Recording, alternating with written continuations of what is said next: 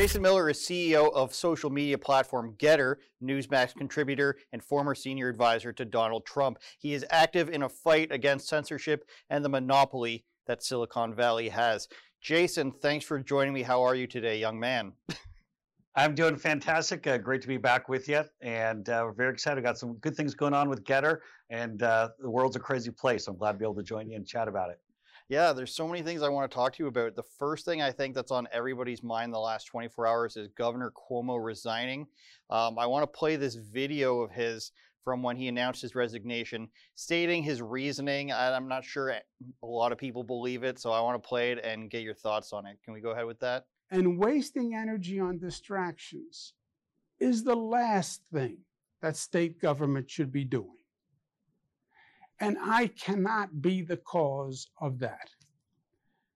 New York tough means New York loving. And I love New York. And I love you. And everything I have ever done has been motivated by that love. And I would never want to be unhelpful in any way. And I think that given the circumstances, the best way I can help now is if I step aside and let government get back to governing. And therefore, that's what I'll do. Because I work for you. And doing the right thing is doing the right thing for you. Because as we say, it's not about me, it's about we. Kathy Hochul, my lieutenant governor, is smart and competent. This transition must be seamless. Jason, he loves you. I think he's done stuff that's objectively bad no matter what side you're on. The nursing homes, for example. I don't agree with his vaccine verbiage where he tells people he's going to basically bust in their doors and force them. Do you believe that he just loves the city so much that he wants to step down? Or are you buying what this speech was all about? He's got an Emmy, Jason. He does, and I think he might have an Oscar to add to his mantle now. Look, if you believe one single word that Andrew Cuomo said in that clip that you played, then I have some swampland in Calgary to sell you. Because, folks, it is not happening. There was no road to Damascus conversion. He did not wake up and magically see the light and say, oh, I just love people, and I just want to make sure what's best for New York State. Here's what happened. The folks in Albany went to him and said, we have the votes. You're going to get bounced. You can either walk out on your feet or walk out, politically speaking, in a pine box. And that's what they went to him and told him and said, you got to go. The votes are there. Nobody's going to go and defend you. No one's going to rally around you. But I do want to say one thing here with regard to Andrew Cuomo. And I think he did a terrible job as governor. I'd say anyone who lost a family member in one of these nursing homes would attest to that. I think anyone who lost a business in the state of New York would attest to his terrible handling of COVID. Any kid who lost an entire year of school, I think would point to Governor Cuomo as being a disaster. That being said, look, you live by the woke, you die by the woke. If you live by virtue signaling, then you die by virtue signaling. I'm not saying that Andrew Cuomo is not a jerk or that some of his behavior sounds like was inappropriate. There was no real due process. There was nothing that went through this. They basically said, you got to go. And he went because that's how it works in this new environment. And so, again, I'm not going to again defend Andrew Cuomo in one way or another. But I'm going to say that when you spend all your time virtue signaling, watch out because the pendulum swings back. So you weren't convinced by his "I kiss everyone." No, when the day he resigned, I believe it was just yesterday.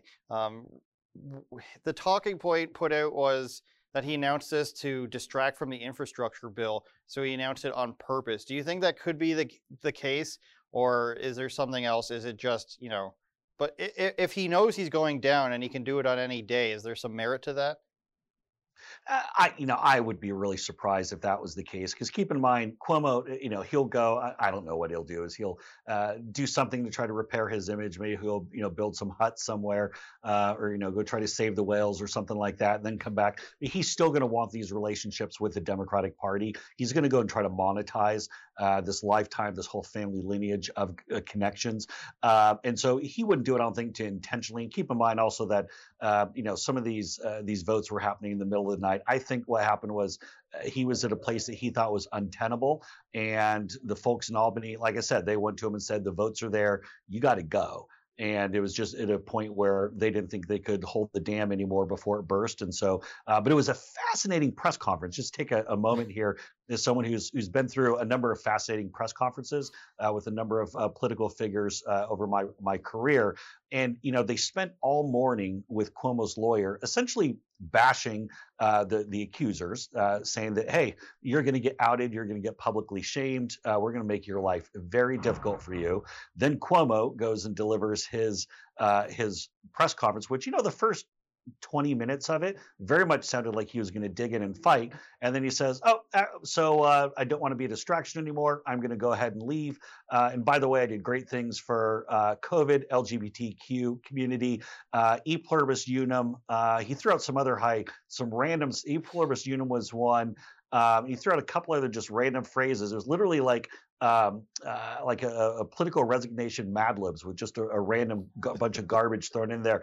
And then he's like, hey, 14 days. I'll see you guys around. So it was one of the more bizarre resignations that I've seen. But again, Cuomo has no soul. I mean, he's very much the only person who's, you know, I think probably more narcissistic than him is probably his little brother, Fredo. I'm not sure if that's the name that was on his confirmation, Fredo Cuomo, but that's how he's affectionately known, Chris Cuomo from the CNN Communist News Network. But Fredo might be the only person more narcissistic than his brother. But look, the only reason why he's leaving is because they said, we have the votes and you got to go. Jason, I was reading up on the replacement there, Kathy Hochul. I think that's how you pronounce it, Hochul. She was being criticized and stuff that I was reading from leftist sources for opposing driver's licenses for illegal immigrants, and that was in 2014. And my thinking is 2014 in politics is 100 years. I don't think there's any way that a Democrat who is second in command to Cuomo comes in and does stuff like that. Do you think anything is going to actually change for, I don't know what our opinion would be, for the better? No, I don't think so. And keep in mind, I think that one of the things that's kind of being swept under the rug a little bit is the fact that Hochul was not more vocal with regard to Andrew Cuomo during all of this mess that was going on. And I think that Albany, both the fellow politicians, but then also with regard to the media, I think they're going to be paying a lot of attention. And look, I would not rule out the state attorney general, Letitia James. I would not rule out her jumping in saying, I'm making the play for governor. I mean, she's the big powerhouse right now. And if I were her, I would definitely jump in. No one knows who the lieutenant governor is. So I think it's going to be a very bumpy road if Hochul does decide to go and run and carry on. Yeah, I don't see too much changing from within them if they just put in his second in command. I also wanted to talk to you about Ted Cruz.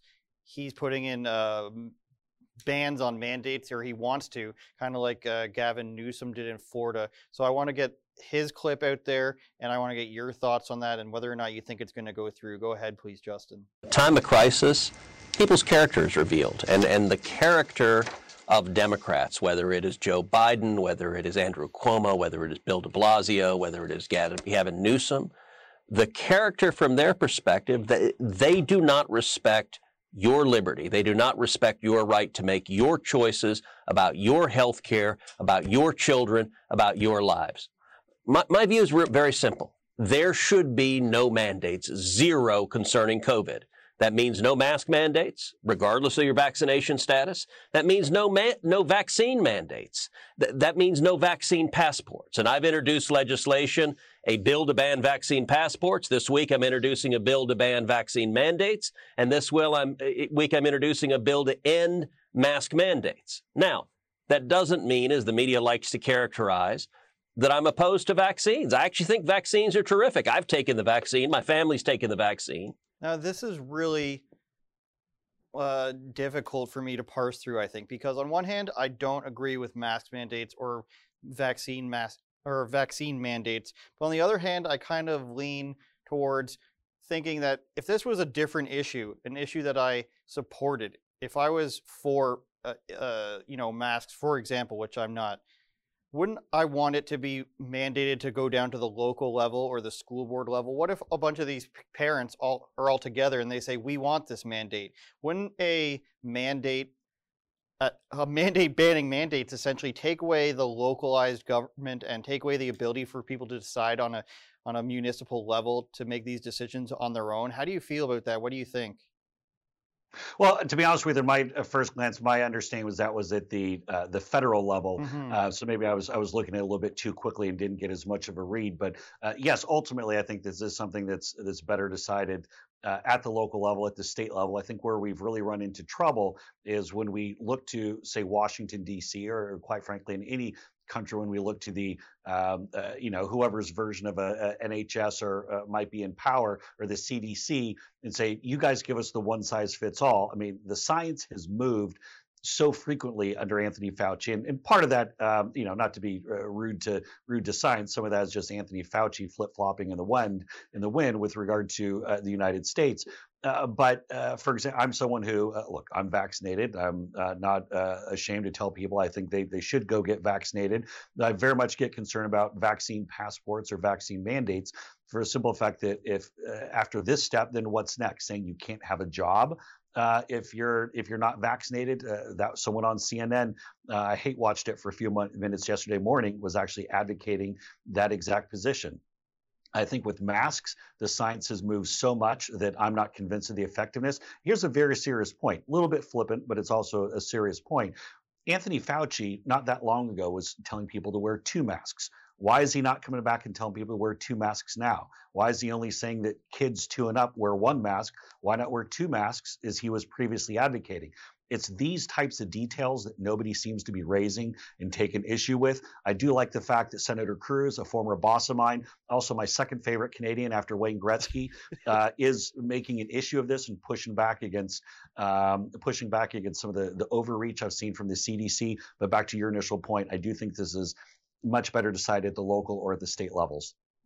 Yeah, it's really interesting. And in terms of Fauci, the mask, even his emails, he said the complete opposite. He told somebody, a personal email, he said, you don't need to wear it if you're not infected. So I think it's really weird that all those emails came out, which showed that all of his knowledge, we won't get into it, about Wuhan, and then all his flip-flopping on even on a personal level, unless he's lying to his friend.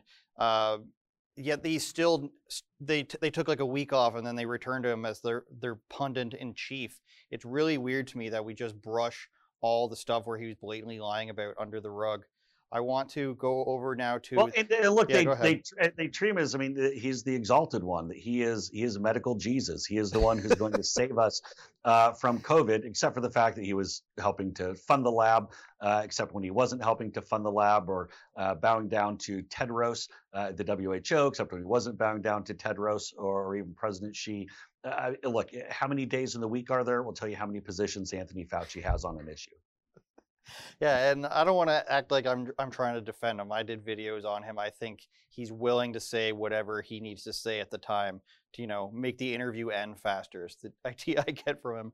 I was reading your article from the Washington Times the other day. Actually, I think that must have been this morning.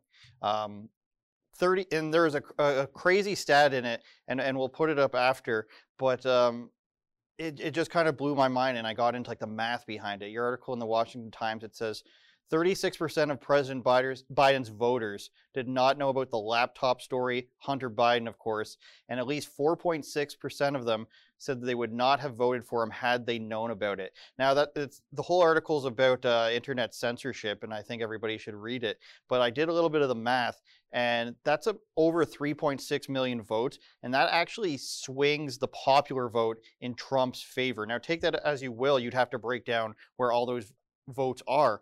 But we know some people always like to go like, well, he won the popular vote. They love doing that with Hillary. I just think that's a crazy stat. Why do you think, is there a clear-cut answer why they didn't want the Hunter Biden stuff out there? Because it still to this day comes out. You see some more hilarious photos or videos. There is that phone call he recorded himself and shirtless in his on his laptop, smoking, I think, meth or crack while he's on the phone with somebody. Is there did we find out the defined reason as to why they blocked that on Twitter and everything, or is it just as we think it was, to just hide it from the voters? Well, I mean, with regard to doing a little meth while you're on a phone call, I mean, who among us? I mean, we're not going to throw some stones here. But look, this is just very blatant. This was an effort where big tech and big media came together to say that they did not want damaging information out prior to an election. And to be clear here, look, I realize that Hunter Biden has had some very serious issues with substance abuse and some other. When you see about his relationship with his father, it's actually it's pretty sad to watch, to see some of it. But here's the let's put that aside for a moment. It's the Biden family corruption. It's going back to the swamp. It's going back to the elites. It's going back to the establishment, that if you're born into a certain name, that if you've gone to a certain school, that things magically fall your way. It's the exact same reason why President Trump won in 2016, because he was taking on the powers that be. And so, for example, when you look at the Clinton Global Initiative and the way that blew back on Crooked Hillary in 2016, you look at the Biden Family Inc. This is a half century of grift, not just from Hunter, but from James and Frank, the president's brothers, they've spent the last half century just making money selling access. And it shows you exactly what's going to, I mean, look now, it's almost as if you could have predicted this. The fact that Hunter Biden is selling his rehab paintings for $500,000 a piece, $500,000 from basically, 1 hour therapy session that he goes and puts out there. Nobody's buying those because they just think that it's Picasso reincarnated. They're buying because they think that will help them get access to then the Biden administration. So everything that we thought was going to come true has come true. And that's why big tech and big media sat on that story. They did not want damaging info about Biden Inc., the grifting, the international corruption, the fact that Biden is compromised by everyone from the CCP to the Ukrainians to these other countries. And we've never seen something like that before. It's why I titled the op-ed, "This is the worst year for censorship in American history." Because what we've seen with whether it's shutting down talk of the Wuhan lab, or shutting down people willing to criticize Fauci, or criticizing Joe Biden and Hunter Biden at all, we've never seen censorship, coordinated censorship and political discrimination on this level. Yeah, the big guy, they call him. You can't. 10%. 10% for the big guy.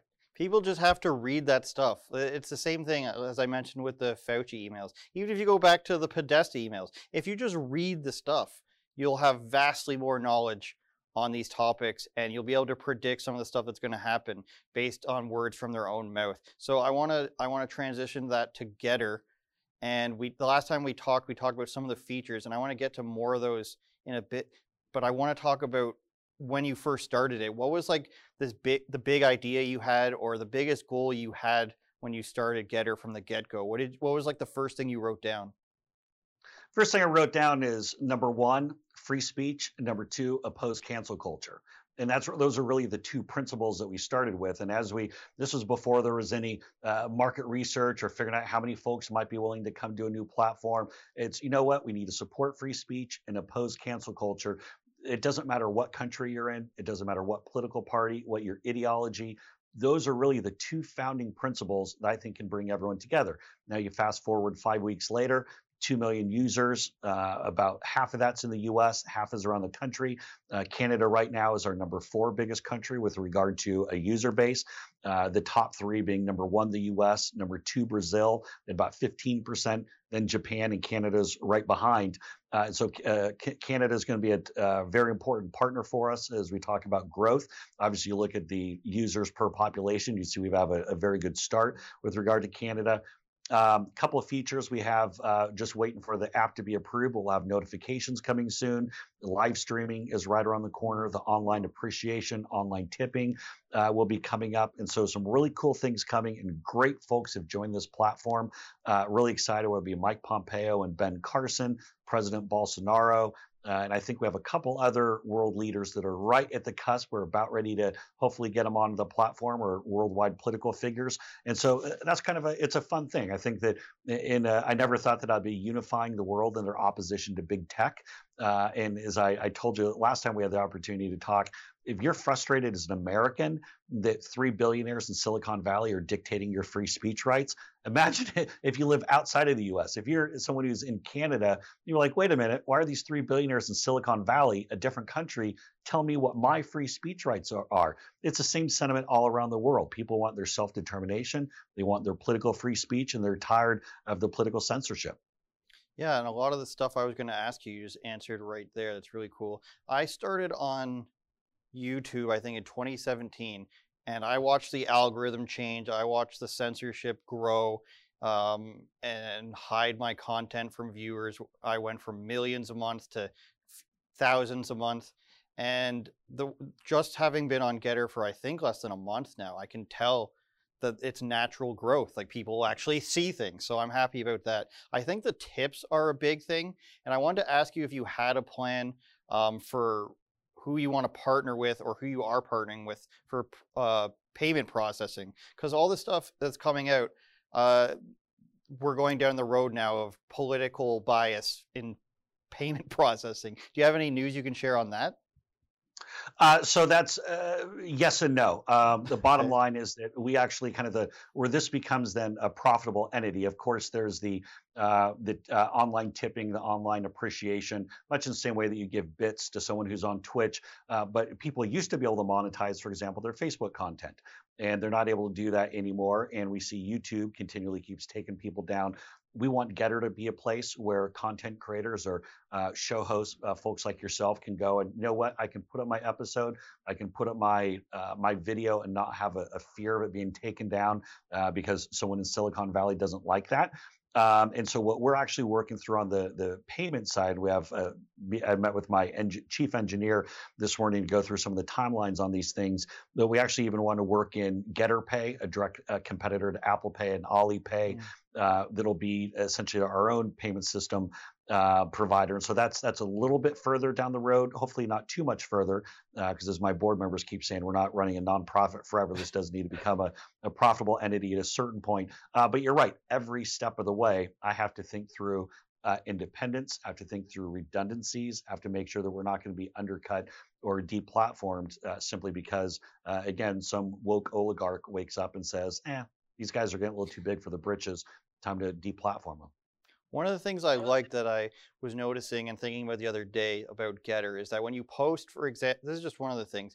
For example, you post a link and a video, because a lot of the stuff when we promote on here, I post a link to the article and I post a clip from this episode, let's say, and it actually shows both. Twitter doesn't do that, so it'll show you both the video and then it'll have the article underneath. I thought that was just really cool, something I wanted to tell people about. And I also like how fast the videos upload in comparison to especially Parler, which goes super slow, and Twitter, which is still slower than Getter. So maybe that's something people can think about. You covered pretty much anything. Any other integrations you want to tell us about that are coming, or do you think you covered? I think you covered most, like a lot of I stuff think there. that's that. And actually, you know, we've gotten some really good feedback from folks. I am, and I continue to hound on this. So my poor engineers, who I yell at all the time, I do want to get essentially a similar to as we see in the clubhouse or locker room, the ability for folks to have online audio conversations with each other is essentially an audio chat room. I really like that feature, especially if say you're a political figure and you want to do the proverbial emergency press conference, that you can just hit a button and start talking and people can pick you up live.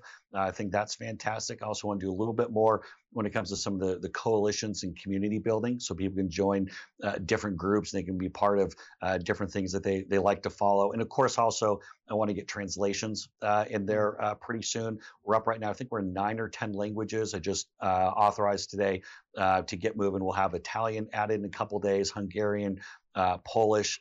So we have a number of different languages that are being added.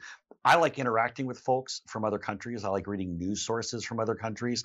Having that will really give people the ability to follow things that are going outside of their sphere. And again, I think there's this really great synergy with people in different countries to say, you know what, I'm America first, or I'm Canada first, or Brazil first.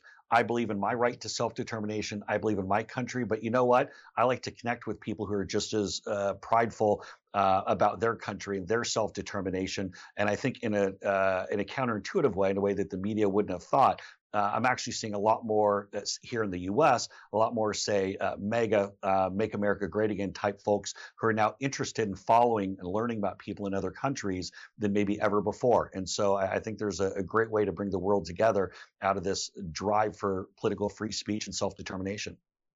Yeah, it's a really cool platform. I'm glad you're able to share all that stuff for us. And for everybody watching, he does not sponsor this show. I just like the platform. I'm open to it, though. Before I let you go, I want to talk to you about Trump. There's so many questions that come up when we talk about the job that you had. How do you get approached for a job like that? How do you get approached to say, come on board and speak directly with the president all the time and give advice to him? How does that happen? So a couple of things here. I initially, when President Trump was thinking about running for president in 2012, it was technically in 2011, earlier on in that cycle, a former business partner of mine, or actually I guess at the time he was a current business partner still, was friends with Jared Kushner and made the introduction. And so if President Trump had won in 2012, then I would have been his campaign manager for the overall campaign. Obviously, he did not run. Mitt Romney ran, lost a race that he easily should have won. But then as President Trump went in 2016, I wasn't sure that he was going to run. Ended up, as I mentioned before, worked with Ted Cruz. Initially, he finished second. And then about a month after that race, then I got a call again from Jared Kushner saying that now President Trump would like to meet with me. He knew me from the campaign trail, didn't really knew me from years before, but didn't have a close personal relationship. I had worked for Mayor Rudy Giuliani back in 2008 when he ran for president. We didn't do particularly well. I thought I did well in his campaign, but we didn't really win. But so we had some friends in common, some commonality. And when I asked Jared that, and this is a real long answer to your short question, why are you guys calling me? Why are you interested in having me? He said, because you can adapt and you're used to working with larger than life personalities, and you know how to take your job serious but not take yourself too serious. And then he kind of said, well, and we've also tried everybody else and they haven't worked, so now we're at you. So I'm not sure which one it was. Either way, I'm very appreciative for the opportunity that Jared and then President Trump gave me. I actually spent an hour with President Trump yesterday, working him some more on trying to come over to Gettr. I think it got a little bit closer. No announcements or anything, but I'm working it. So it is kind of fun when you go back in and spend some time with President Trump. And so still in very close contact with his team. And obviously I'm going to be a loyal supporter indefinitely. Did you guys go to dinner? Did you guys go golfing? What did you guys do? So my golf game is pretty trifling, and his is actually pretty good, and so I stay away from that. I like to, like Sun Tzu said, fight on terrain that's good for you. So I went into his office and we just had a one-on-one meeting in his office there in Trump Tower on the 26th floor with a similar shot. He's at the other side of Central Park from where I am, so I have Central Park back behind me here, and we just spent about an hour, a little bit of catch-up stories, a couple of fun things. But I tell you, one thing on President Trump, there was no formal declaration or indication. He sounds like somebody who's running again in 2024. That's very much the takeaway that I have in my conversation with him. But again, no formal announcement. But boy, he sounds like someone who plans on running again. Wow. Okay. I also wanted to ask you. You were in a position to give advice to the president. Was there any time or any topic where he came to you for advisement? Is there any time or topic where he came to you for advice on something really huge and really crazy, and you're thinking, I can't believe I'm in this position where I get to advise the president on this? Do you have any story you can share about something like that? I would say, you know what, I'd say with President Trump, part of the relationship is I would always put ideas up in front of him. And President Trump, I think this is one of the things people don't understand or might not realize, is he's actually a very good listener. If you're someone if President Trump says, what do you think about saying something in this fashion or taking this course of action? He is open to people disagreeing with him or pushing back, as long as you understand what he's trying to accomplish, and you say, here's another way you can effectively accomplish this goal. So there are numerous times where I would offer, an alternative direction or maybe some pushback. or work with him. And plenty of times where he would just say, no, I think your answer is wrong. Or, this sounds like the stupid Washington way of doing things. And, you just have to smile and, okay, well, I swing and a miss on that one. No, but he is, he's willing to listen, and he'll a lot of times he'll take your advice. I would say that probably one of the most consequential conversations where I helped out was probably the night of January 6th. And as I worked with President Trump and the First Lady Melania Trump to craft the statement that President Trump put out that evening after Joe Biden was formally announced as the winner of the presidential race when the electoral votes were counted. And I think at the time I realized how big of a, concerning what everything that happened that day, just as big of a momentous occasion that was. At the time I realized a little bit that we were at that was a moment for the history books, or in President Trump's case, a moment for the 36 post-presidency books that seem to be coming out every week. So that was an example of a time where I was kind of right there. But a lot of times on these things, you don't realize how big it is until later. But you can't blink and you can't be shy. President Trump's orbit is not one for wallflowers. If you're in the room, you're expected to have an opinion. And if you can't offer an opinion and back up the reason why, then he probably won't have you back in the room again. I always thought that the Trump team during the presidency was really good at connecting with influencers. And I don't mean like what they did the other day with this guy in a dress with long nails going to the White House, but I mean like actual cool people like Dana White and the UFC fighters. I don't know if you remember the YouTubers Nelk, who he brought on stage, I think it was in Florida, to dance with him. Who is responsible for vetting that sort of stuff? Because I think they did a really good job while he was in office. You know what? There are a million different entry points kind of into the Trump orbit. Sometimes something might be from the OPL, the Office of Public Liaison. Those might be some of the more business people. Jared Kushner was a frequent conduit or entry point for, kind of people in the celebrity space. But, if you're someone who the president trusts and you've brought ideas to him. So, for example, Katrina Pearson, someone who handled a lot of our African-American community outreach. I think she was the one who brought to us Lil Pump, one of the rappers that came on stage during the president's final speech in Pennsylvania, or next to the final speech in Pennsylvania, as we're flying around in 2020. If President Trump trusts your judgment and thinks that you're going to bring good people into the orbit, there are a number of different entry points, but there's a certain fun factor with President Trump that's different. People don't view him, even today, they don't view him as the politician. He has his own unique brand, and that's so many people from different walks of life. I'll tell you one final thing on this moment.